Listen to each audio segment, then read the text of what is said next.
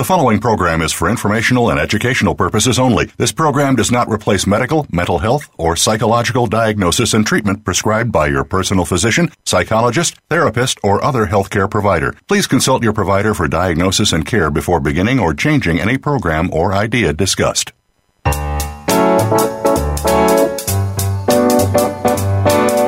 Welcome to Psych Up Live with your host, Dr. Suzanne Phillips. If you're experiencing life, and we know you are, you may have a variety of questions about relationships, family issues, personal goals, coping with the unexpected, and much more. Today, you will hear some answers from a psychological perspective, and you may just take away something that fits. Here is Dr. Suzanne Phillips. Hi, I'm Suzanne Phillips. Thanks for joining me today. We're going to be talking today about the very popular Netflix series, 13 Reasons Why. Now, this series is based on a novel which tells the fictional story of Hannah Baker, a teen who dies by suicide and leaves behind 13 cassette tapes to be read and passed along to 13 people who she feels have played a role in her decision to take her own life. Moving between past and present, the series depicts in graphic detail the broken connections, the isolation, sexual harassment, drinking, rape, generally the emotional pain of a group of high school teens. Now, the series has captured the attention of teens worldwide. It has also caught the attention of parents and mental health professionals who have mixed feelings about the graphic content. They wonder, is this an important show for children and teens?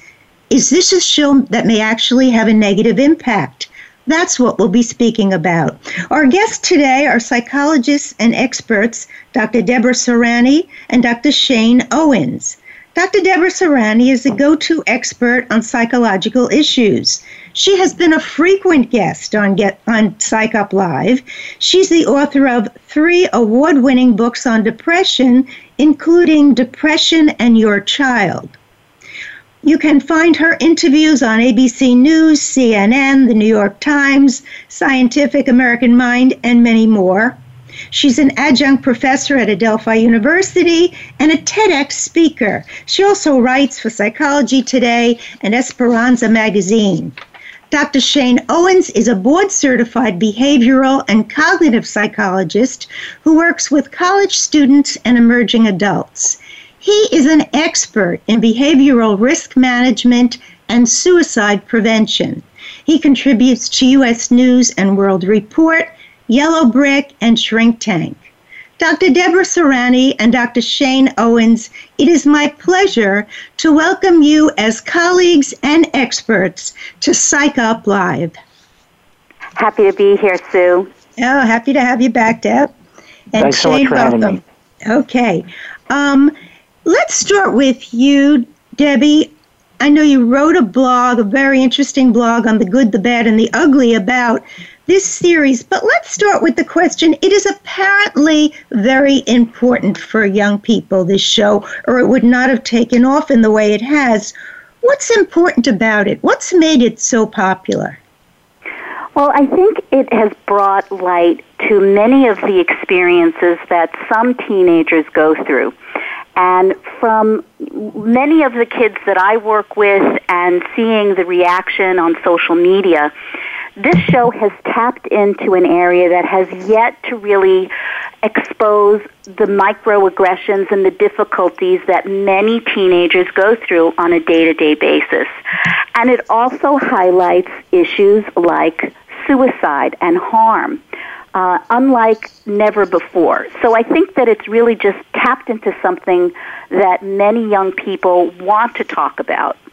And it seems like when you look at the surveys online, let's say 17 magazine, there's quite a mix. Some young people and parents are saying, we finally spoke about suicide, or we actually talked about a parent who had been raped, or actually, as you say, topics that there's been no venue to really safely open them up, but when they've watched the series together, it's been an opportunity. Right, and I think that for many people, they'll have very different reactions to this. Some teenagers say that it was a very difficult thing to experience, while others say, this is my high school. I think the important thing when a piece of art or broadcast media captures the world is that we try to find a balance between what it offers in a positive way, and then perhaps some of the vulnerabilities that we can help others who are more fragile be aware of before they take in this series. I think it's important, that we look at all sides. Now, Shane, do you feel, as many of the professionals and school personnel, that there's great things to be concerned about with the series in terms of, as Debbie's suggesting, the graphic material or the message being sent? Is there a way that we can use this without re-traumatizing young people? I think there probably is. Deb made a very important point that the reactions to this series are going to be varied from one person to the next. We don't know how anybody's going to react to it. And that is difficult in our business, being able to tell somebody the exact right thing to do in response to these things. The important thing is that we keep the lines of communication open. And I think it's very important for anyone who's involved with teenagers or young adults or even younger kids that they watch the series. I really think that it's vital that they know exactly what goes on before they talk to their kids about it. I couldn't agree more, because then at least you're in the same place they are. It's a good example of being the available parent. One thing that Debbie mentioned, and you are too, is we're all parents. I don't think we often realize the impact of the day-to-day microaggressions, the cyberbullying, the shaming, and there, as we see with the characters, there's such a sensitivity to the reaction, the embarrassment, someone sending or sexting their picture. Now, it was very interesting to me, and in terms of prevention, I wanted to ask you about this, Shane. One person said, this would never happen in my high school. Immediately, a screenshot would have gone to the principal, and that would have shut it right down. I recently just heard of someone who was sending a girl's picture around the school. It wasn't necessarily an offensive one, but the very fact of doing that, suspended. So in terms of prevention, is it what the youngsters want? Do they want us to know this is very difficult for us and we want your hand in this? That's tough to say. I think most kids want a balance between our involvement and our ignoring what's going on. It's important to remember that probably the best censor for anybody is the parent. The parent knows their own child better than anybody else. And one of the things that I wrote about in my blog is the idea of the parents being somewhat not involved. And the series really gets to this. The series characterizes parents and school personnel as relatively uninvolved. I think that was one of the mistakes in the series, because I don't believe all parents are. I think parents need to strike a balance and know their children very well and involve themselves. And whether the kid seems like he or she wants the parent involved or not, ask about these things. Get to know what Instagram is. Get to know what Snapchat is and how they're used, and be able to talk to them on their terms about it. Even if the kid says, leave me alone about it, the kid knows that the parent is concerned or that the school person is concerned about their behavior. I love what you're saying, and we all know that when kids say leave me alone, that really does not mean leave me alone. It was striking in this series that we can't find the parents. Bryce's parents we never see. We never see the mothers of Jesse. We never see the mother of Alex. So you do really wonder, where are these people? And the parents that do step up, we have the court case and immediate consequences when Clay has a problem or is late. So I agree with you. I think the depiction of the parents is a little bit sided on lack of availability. Deb, I know this is... go ahead. No, I was going to agree with you and Shane. I think that one of my issues of this particular series was the lack of family intervention, parent intervention, even school intervention. And I do think that vulnerable children who watch this can feel that when something is out of their control or something is very damaging to their sense of self, that the adults in their life aren't really there to help them. So I agree. I think as parents, I was watching this saying, where are these parents? But I understand that this is just one vision of what high school can be like. This is not what high school is like everywhere else. Right. Now, Deb, I know one of your concerns that you speak about is the way suicidal thinking and is depicted and the lack of any kind of mention of depression. I wonder if you could speak about that. Well, I had a really tough time not talking back to the television when I was watching this series. Right. And there was no mention of mental illness, no mention of depression. And the whole approach to me for this character was one that initially hit me as an extremely dangerous way of communicating how suicide can unfold. There's a lot of messages here that if you're a healthy, grounded adult or child, you may say, boy, this wasn't a great decision for Hannah. She had many other options. There were many other things that could be done. But for a vulnerable child, it could become, gee, I could change the life of a bully if I really let them know how badly they've hurt me, or if I take my life, I can have a certain kind of vindication, like I gotcha or I'll show you. That is quite dangerous with people who suffer from mental illness and depression. Suicide is not something that you get to revisit once you're gone, and there's a lot of depiction in this series that doesn't really express the finality of suicide, in my opinion. And I could go on, but I know you have many more things to talk about, but those are just some of the things that hit me hard.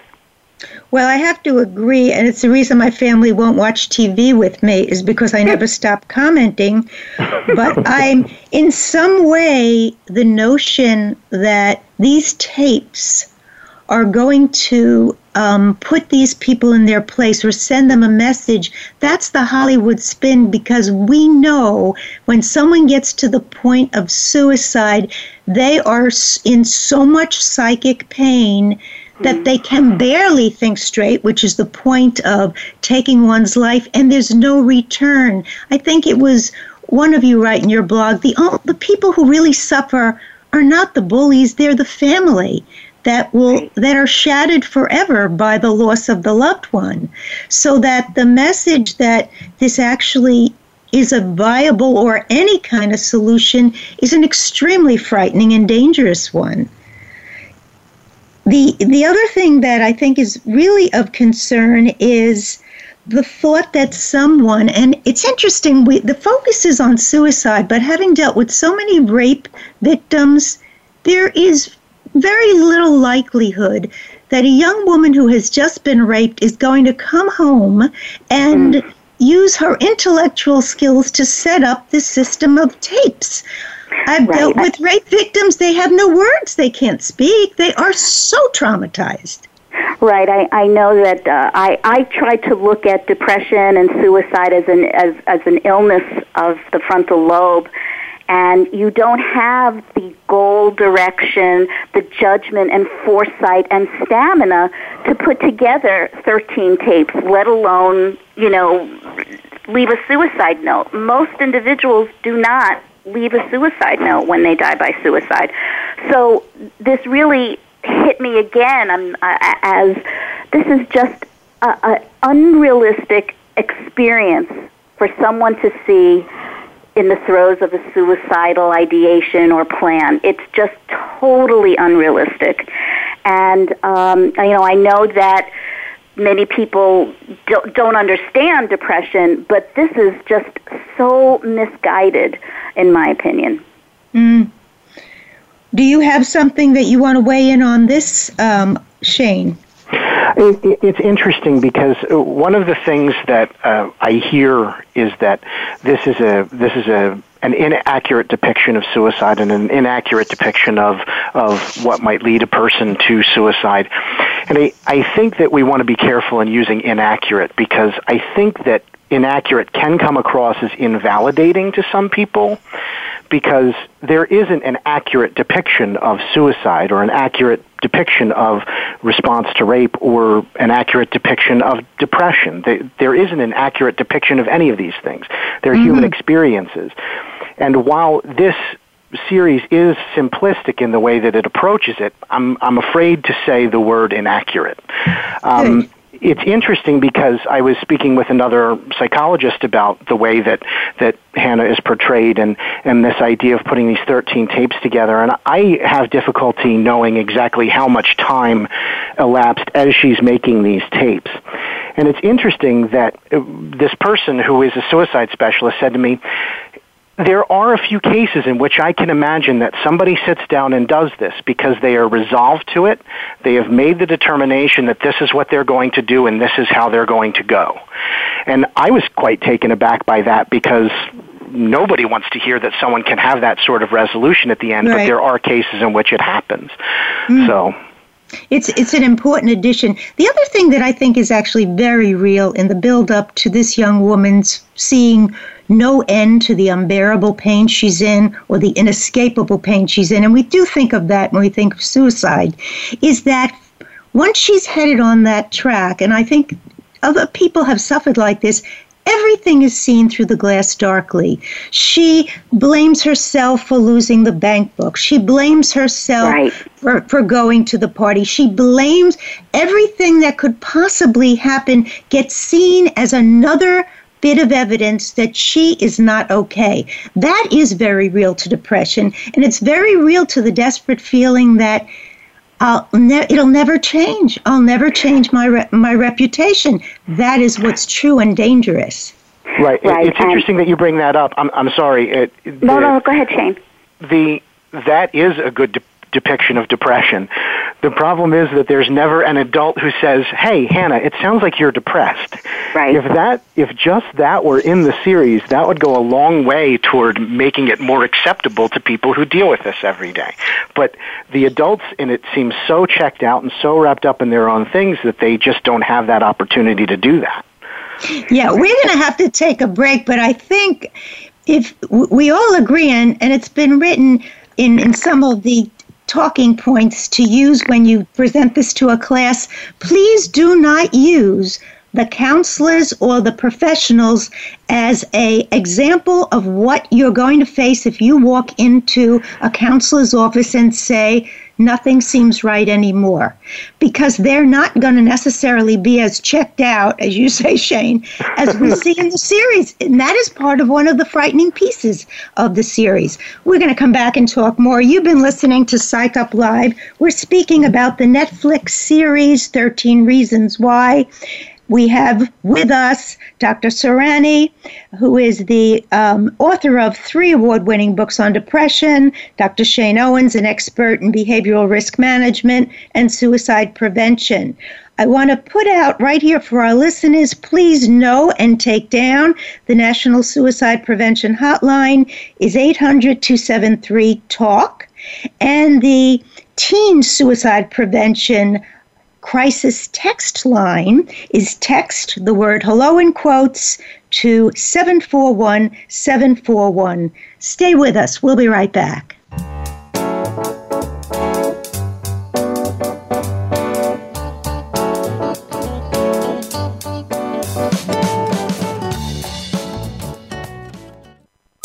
Streaming live, the leader in Internet talk radio, voiceamerica.com. What is your purpose? In the journey that we call life, our values are pre-programmed into us before we're born. During our lives, we pick up life's lessons and soul connections along the way. We explore this path on Soul Sessions with Solstice, featuring hosts Delana Davis and Rita McRae. Our program is designed to help you more confidently live from your heart and not just your head. Tune in live for Soul Sessions with Solstice every Friday at 9 a.m. Eastern Time, 6 a.m. Pacific on the Voice America Variety Channel. Have you found the beauty inside of you? Join Bonnie Bonadeo each week for Beauty Inside and Out. We'll explain how beauty plays a part in everybody's lives. Our guests are makeup artists, hairdressers, and doctors. But we'll also feature holistic and wellness specialists and spiritual advisors. You can find that beauty inside and express it to its fullest on the outside. Tune in to Beauty Inside and Out every Thursday at 2 p.m. Pacific Time, 5 p.m. Eastern Time on the Voice America Variety Channel. Want an insider's pass to everything that goes on in Hollywood? Join Summer Helene every week for Behind the Scenes. Summer Helene is known as the Duchess of Hollywood because she knows the insiders, legends, and celebs, and brings the stories, the gossip, and the backstage scoop. It's the real Hollywood, though, so this program is for adults only. Behind the Scenes can be heard live every Friday at 4 p.m. Pacific Time and 7 p.m. Eastern Time on the Voice America Variety Channel. Think you've seen everything there is to see in online television? Let us surprise you. Visit voiceamerica.tv today for sports, health, business, and more on demand 24/7.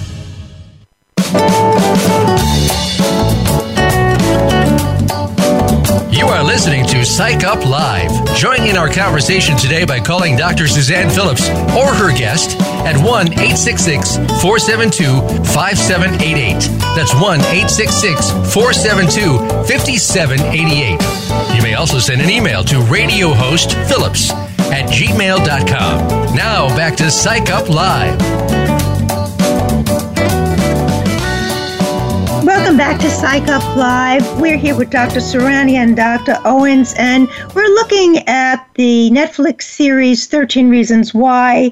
I think, Dr. Owens, you talk about the fact some of the school people are saying, let's add 13 Reasons Why Not, to try to balance this a little. But Debbie, why don't you share your first association, because I did give the suicide hotline before we ended the last section. Well, I always try to find positive things that are controversial. And when I was doing some research for this show and for writing about 13 Reasons Why, one of the things I came across was that there was a surge in mental health and suicide prevention hotlines around the world since this March release of the Netflix broadcast, which I believe can be seen as a very positive thing in that some people are either seeing certain behaviors that are concerning and they're reaching out for help, or perhaps loved ones are calling for those who they're concerned about. So, we're talking about it here on the show. There's been hundreds of articles written about this. I mean, there's a reason that this is a hot topic, and we need to be at least happy about the fact that we're talking about mental illness, we're talking about depression, and we're talking about suicide prevention. So that's all good in my book. One of the things I saw online that's really caught my attention was one young person who said, I love the series, but I'm going because I think there's a lot of graphic, shown in a very graphic way, some of the scenes. I'm going to give you a list of what episodes have the graphic material and where you can skip it in terms of time, etc. And I thought, maybe one of the things that can come from this is to help young people know the warning signs, which we can talk about a little bit, so that they become real buddies in terms of helping each other. We see the attempt to help on Clay's part, but actually when we look at the characters, each of them seems to be depicting a certain amount of suffering that maybe really should be highlighted, and it's a kind of subliminal message that I'm hoping comes through in a way that could be helpful. My one example is the young woman, Jessie, who is raped by the friend of her boyfriend, Justin, and Justin can't quite fight back with Bryce. Now, we know that Justin has a history of not being able to fight off boyfriends who have been offensive to his mother. His mother's a drug user. So we don't know if he's so re-traumatized he can't stop Bryce, although he tries a little bit. But Jesse goes on after that rape scene to do a great deal of drinking. Everything seems like life is fun. And actually, it's a desperate attempt to keep the secret of how she's been violated. And in some ways, that kind of drinking and promiscuity, those really are signs that someone is suffering. In a way, trauma is outing itself. So if we knew that young people knew, hey, what has happened to Jessie? Are you okay? Do you want to go to Mrs. So-and-so? I trust her. That wouldn't be a bad thing. So right. I'm wondering whether you also see certain characters as portraying issues or representative of issues that we might highlight for the young people watching it. I'm glad that you brought up the other characters. One of the beefs that I have with the way that the series is interpreted is they talk a lot about Hannah, but not about any of the other characters, who are quite complex in their own suffering and their own difficulties and their own stories, which I think is the impetus for seasons after the first season. Mm-hmm. The way that I watched the series, and I watched it through twice, the second time through I was identifying places where somebody could have intervened in some way if they had been watching differently, almost from Hannah's point of view, from what she was seeing. And what I realized is that adolescents very frequently are so wrapped up in their own things that they can't really look out for anybody else. Mm-hmm. But it's an important point that they need to, because they're probably the ones who know better than anybody else. A teen is much more likely to tell a friend about something than a parent or a school person. So you mentioned drug and alcohol abuse is something that you look for. Not necessarily whether they're doing it at the same level that they always do, but whether or not there's an increase in either of those things or a change in those things. Mm-hmm. There are typical other warning signs talking about being depressed, talking about being sad, and of course the ones saying things that indicate that one wants to kill themselves, which Hannah never did any time in the series as far as I can tell. So, right, yeah, it's true. I was going to say that the backdrop of all of the other characters signified to me the level of pain that each of those characters was enduring. And like you guys, I watched it again a second time and tried to look at it now from a very different, other than clinical perspective. And what I saw were significant behavioral changes in these characters. Mm-hmm. And that's something that maybe we can educate teens about, that anytime there's a sudden shift or an intensity of a behavior of a friend or an acquaintance that is different, that becomes the impetus to say, what is going on? What kind of pain or what kind of trauma is happening? Because all of these characters are damaged in so many ways. They're enduring, like you said, Shane, so much on their own. And the drama, that's what makes this compelling for a lot of the kids, because they feel less alone to see others, experiencing everyday issues and very serious experiences. But I do believe that that's why it's also such a hit here with teenagers wanting to see this, because it speaks to them on so many levels. I think relative to that, there almost is so much for them to focus on that it's, of course, extremely engaging. On the other hand, the message is one wants teachers and discussions and parents in watching it to help sort it out. For instance, why is Sarah, who is gay, terrified of anyone knowing? She's been raised by two gay dads. She doesn't want them to know. There's so much shame there. We know, and I want to put out the Trevor Project, just Google that, is a hotline and a place where any teen in gay, lesbian, bi, transgender, etc., can go to, get on a hotline and speak with other people who might be struggling. We have people said they look at Alex at the very end and then think, well, does the season end? I had to go back and check this out. I asked the folks watching it, did Alex commit suicide at the end? Everybody was a little hazy.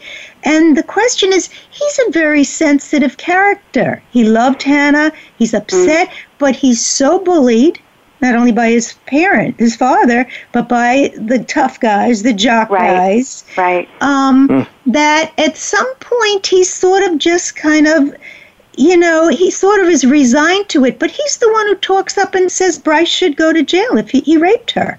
But then at the end, and we know about this as signs of suicide, he cleans his room. He's the only one who's not going to have the opportunity to bear witness and give testimony because his father has got him out of that. Right. So somehow he's out of it. And that's another sign. It's not so dramatic, but sometimes the friend in school with you or the young person, your own child, who seems to be disappearing, that's as much for us to see as a red flag as the kid who is drinking like crazy. And we even saw Alex do the risk of the driving, the risky behavior. So, if we have a chance to watch it with young people, we may have a chance to use these as points of information and that they can take in and feel more empowered about helping themselves and others. I agree. Now, absolutely. From another point of view, some people are saying that just as some young people said this would never happen in my school, and other people said, oh, this is typical, the jocks do that, they send around pictures, people are sexting. How much does school environment, I'm going to ask you this, Shane, in terms of your prevention and risk management, how much does school environment turn the volume up on dangerous daily microaggression, depression, and abuse? The school environment is probably everything. It's where it's the nexus between kids and everybody else. And when you're at home, you're at home, and your parents can limit your online usage and things like that. But we don't necessarily have the control in schools that we might like to, or even that we probably have the control that we should. The degree to which each school sees this is varied. It depends on the kind of community that it is in. It depends on the families that send their kids to those schools. School environment is incredibly important, and the most important thing is that schools set standards, not necessarily rules, not necessarily monitoring social media accounts or things like that, but just set standards for behavior. I was listening to a radio program this morning, and they were talking about the old broken windows policy that kept New York City safe.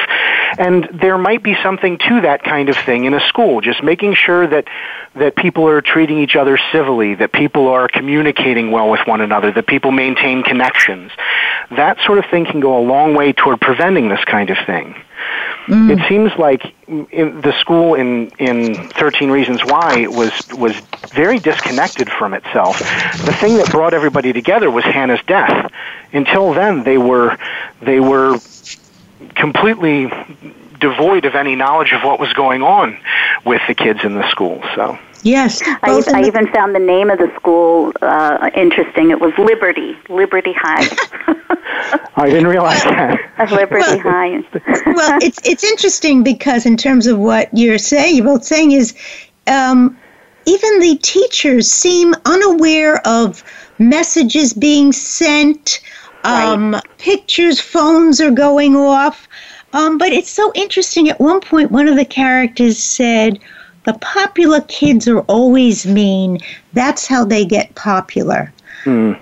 I don't know that would be voiced in every school. But if that's voiced in that school, there's something about that environment that is, as you say, Shane, not protective enough. Right. And the whole idea that dropping into a counselor is not a safe place or a viable place where someone could be helped that's a real crisis for a school setting. Oh, yeah, and even the locker being decorated, there are mixed feelings about the glamorization and the sensational piece to this. This was a kid who was invisible in school, and now after she dies by suicide, suddenly her locker is the hot spot where you take, a selfie and you put something up on her locker. This would not be done in a school that would have a little bit more attention focused to the well-being of the mental health of the student body. Right. A school with more savvy probably wouldn't let something like that happen. They don't. I just I do a training. It's called a flight training in a school district for this kind of incident. But really what they want any staff member to know is the warning signs, and they want them to be able to know how to be a compassionate presence when something happens. A very big piece of that is we don't glorify with the memorials on the locker. We instead make T-shirts and march to prevent depression, to fight suicide. That is, we invite them to do exactly what you both have been saying from the beginning, that we invite them to see this as preventable. I think you say that in your blog, Debbie, that people need to know suicide is preventable. Yeah, it is the most preventable death out there. And as someone myself who struggled with suicide as a young teen, you never heal from depression or mental illness and say, gee, I'm kind of glad that, I feel better. You always say, I can't believe I never felt like I could hurt myself. How did I ever feel that way? So if we look at this as illness and there are preventative warning signs and treatments out there, the whole notion here, I had read the Jay Asher book back in 2008, and Hannah dies by suicide by taking pills. Oh. It's very different than the broadcast. And I had remember reading an interview with the author who initially said he wanted this to be about suicide prevention, and his first revision of the manuscript was that Hannah didn't die, that the tapes went out, she took an overdose of pills, but that she didn't die. And for whatever reason, the publisher said, it would be more dramatic and, of course, maybe sell more books and be more marketable. But the whole notion here that, this is preventable and there are ways to feel better. Absolutely. Okay, thank you so much. We're going to take a brief break. You've been listening to Psych Up Live. We're talking about the Netflix series 13 from all perspectives. We're here with Dr. Deb Serani, author of 3 books on depression, Dr. Serani and Owens, an expert in suicide prevention. We want you to remember the National Suicide Prevention Hotline is 800-273-TALK. The Teen Crisis text line, text HELLO in quotes, 741-741. Stay with us. We'll be right back.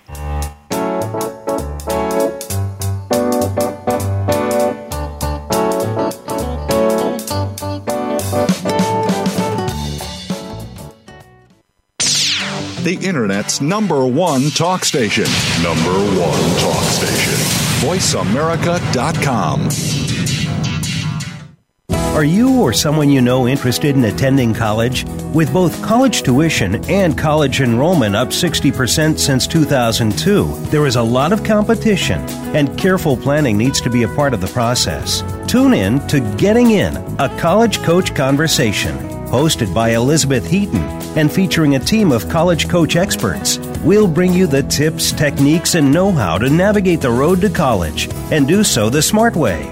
Listen live every Thursday at 4 p.m. Eastern Time, 1 p.m. Pacific Time on the Voice America Variety Channel. Are you finding your frequency? It can be described as that space between failure and success. It's the future of digital media. It's finding your voice. It's engaging topics, content, and ideas. Jeff and Ryan discuss the digital media space and all of its aspects. It's about making the mistakes, taking the chances, summoning the intestinal fortitude to step out of your comfort zone, and discovering what you can accomplish when you decide to try, decide to learn, decide that you have something to say, and find your frequency. Live Fridays at 2 p.m. Pacific Time, 5 p.m. Eastern Time on the Voice America Variety Channel. You count. Tune into Inner Revolutionary Radio and join the spontaneous wave of people all over the planet who, like you, are changing our world from the inside out. Follow the movement. Meet guests who are shaking things up. Call in and gain insights and courage to empower your own voice. Large or small, your part counts. So join us. Co-hosted by Beth Green and James Maynard, Inner Revolutionary Radio airs live every Thursday at 3 p.m. Pacific Time, 6 p.m. Eastern on the Voice America Variety Channel. Become our friend on Facebook. Post your thoughts about our shows and network on our timeline. Visit facebook.com/Voice America.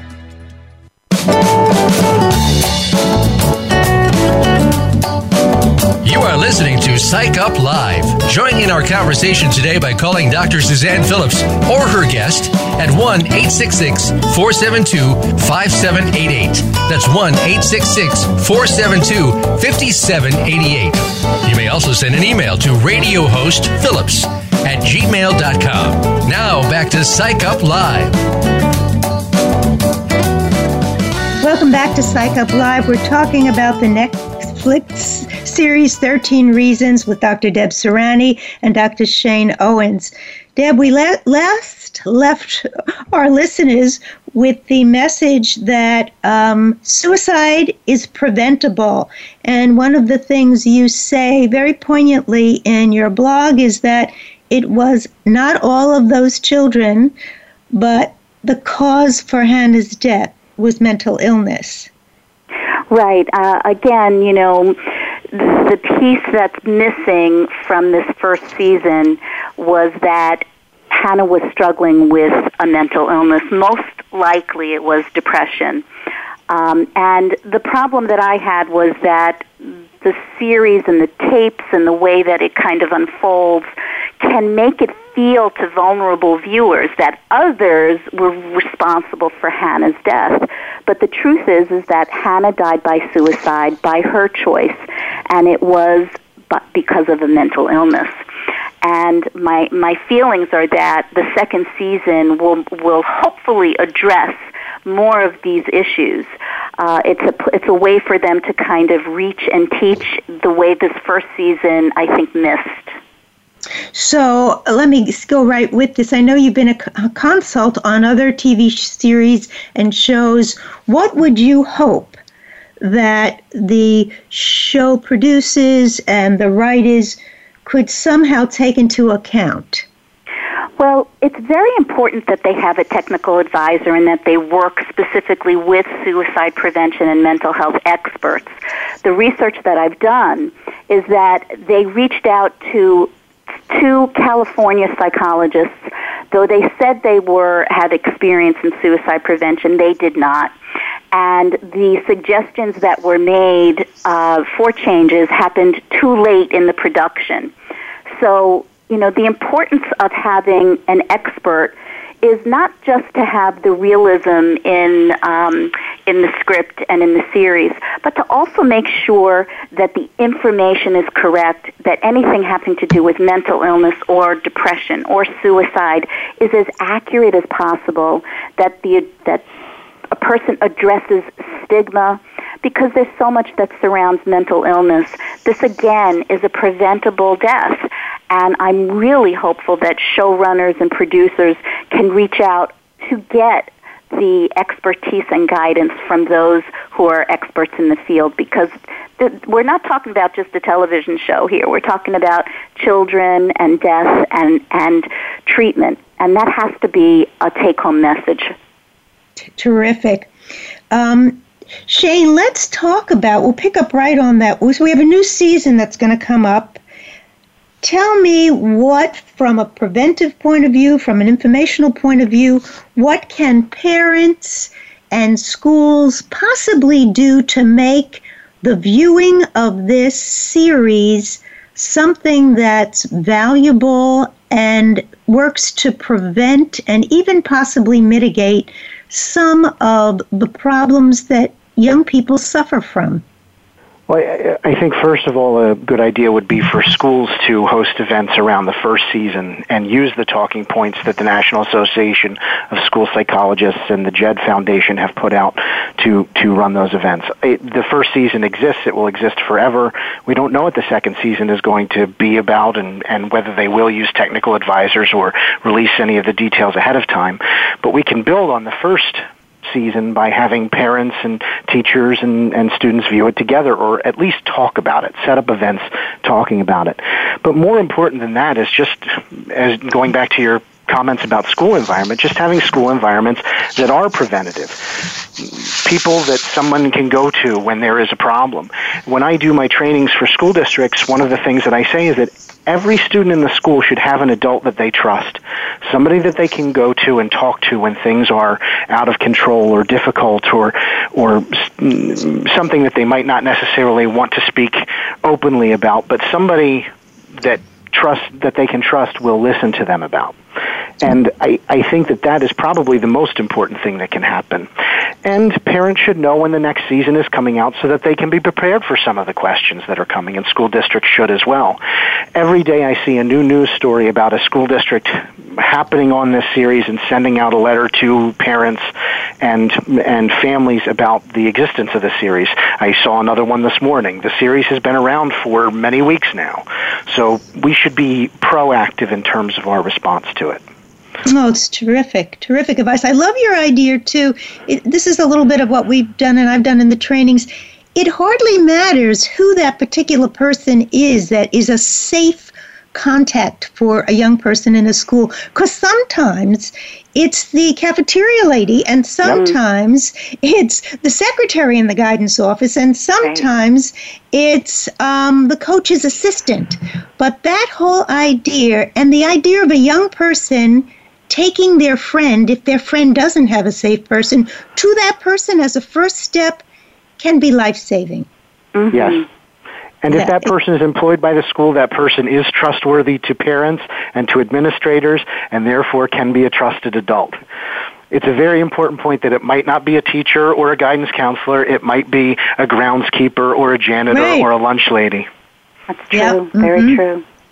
Now, before we go further, I wanted to ask both of you to let our listeners know, Debbie, how would people find you, your books, all that you've written? How could people find you online? Well, I think the best way, simply speaking, would be to connect to my website, which is drdeborahserani.com, and that'll lead you to my books, my social media, my Psychology Today, yada, yada, yada, all that stuff. Yeah, okay, a very good website to go to. And how about you, Shane? Again, my website is probably the best, drshaneowens.com. You can also follow me on Twitter at Dr. Shane Owens. Okay. Now, both of you, I knew that both of you were very expert in the areas of teen suicide prevention, depression, etc. And you both, the material in this series prompted both of you to write blogs, and I know that people can access them, I'm assuming, through your sites. But really, what was it that got you to respond to the series, and what is the take-home message that each of you would want to pass on to our listeners, be they teenagers, school personnel, or parents? Deb? Well, what really captured me first was the sensationalism in the series, and I felt very compelled to kind of offer an alternative view and alternative facts to help vulnerable viewers or parents or teachers who were concerned about this series. As someone who specializes in depression, I know that it's upwards of about 90% of the time individuals who get treatment for depression can feel better. So my take-home message would be that suicide is a preventable death, and if you're thinking in any way or have any feelings or urges, that it would be important to share it with someone and talk to someone, because you can feel better and it's not as negative and hopeless as you think it is. Great, thank you. How about you, Shane? What drew you to write a blog about this and to put your own concern out there? A couple of things. First of all, my blog appears at shrinktank.com, which is a great site that talks about pop culture and psychology and the nexus of the two and how they relate to one another. Great.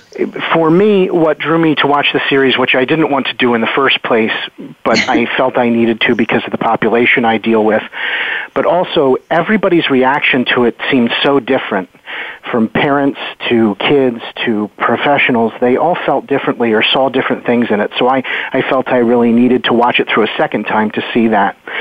As far as takeaway message is concerned, as soon as you think that there might be a problem, as soon as you ask yourself, do I have to talk to somebody about this?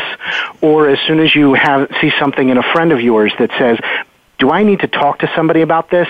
Go and do it. As soon as the problem arises and as soon as you ask the question, talk to somebody else. Terrific. I want to thank both of you so much for your work in this field, for what you've written, and for coming on the show. I think what you offered our listeners today was a real look at all sides of this Netflix series, and you really started the dialogue that perhaps will allow parents, teens, school personnel to start utilizing, and hopefully even the producers, this series, which captured so much attention, as a real vehicle for identifying pain and keeping young people out of harm's way. Thank you both for coming on. Thank you, Sue, for inviting me. Okay. Thanks for having me. Sure. I want to thank my listeners. Remember, you can hear this and any prior show as a podcast on my host site, on the podcast app of your iPhone under Psych Up Live, Voice America. It'll be on both Debbie and Shane's sites. This will be a podcast by 5 o'clock tonight, and at that point, you can pass it on and use it as a reference.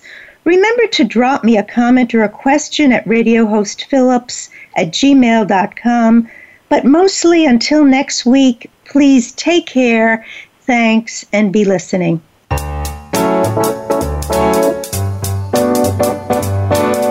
Thank you for tuning in to Psych Up Live. Please join Dr. Suzanne Phillips for another edition of our programming next Thursday at 11 a.m. Pacific Time, 2 p.m. Eastern Time on the Voice America Variety Channel. We'll talk more next week.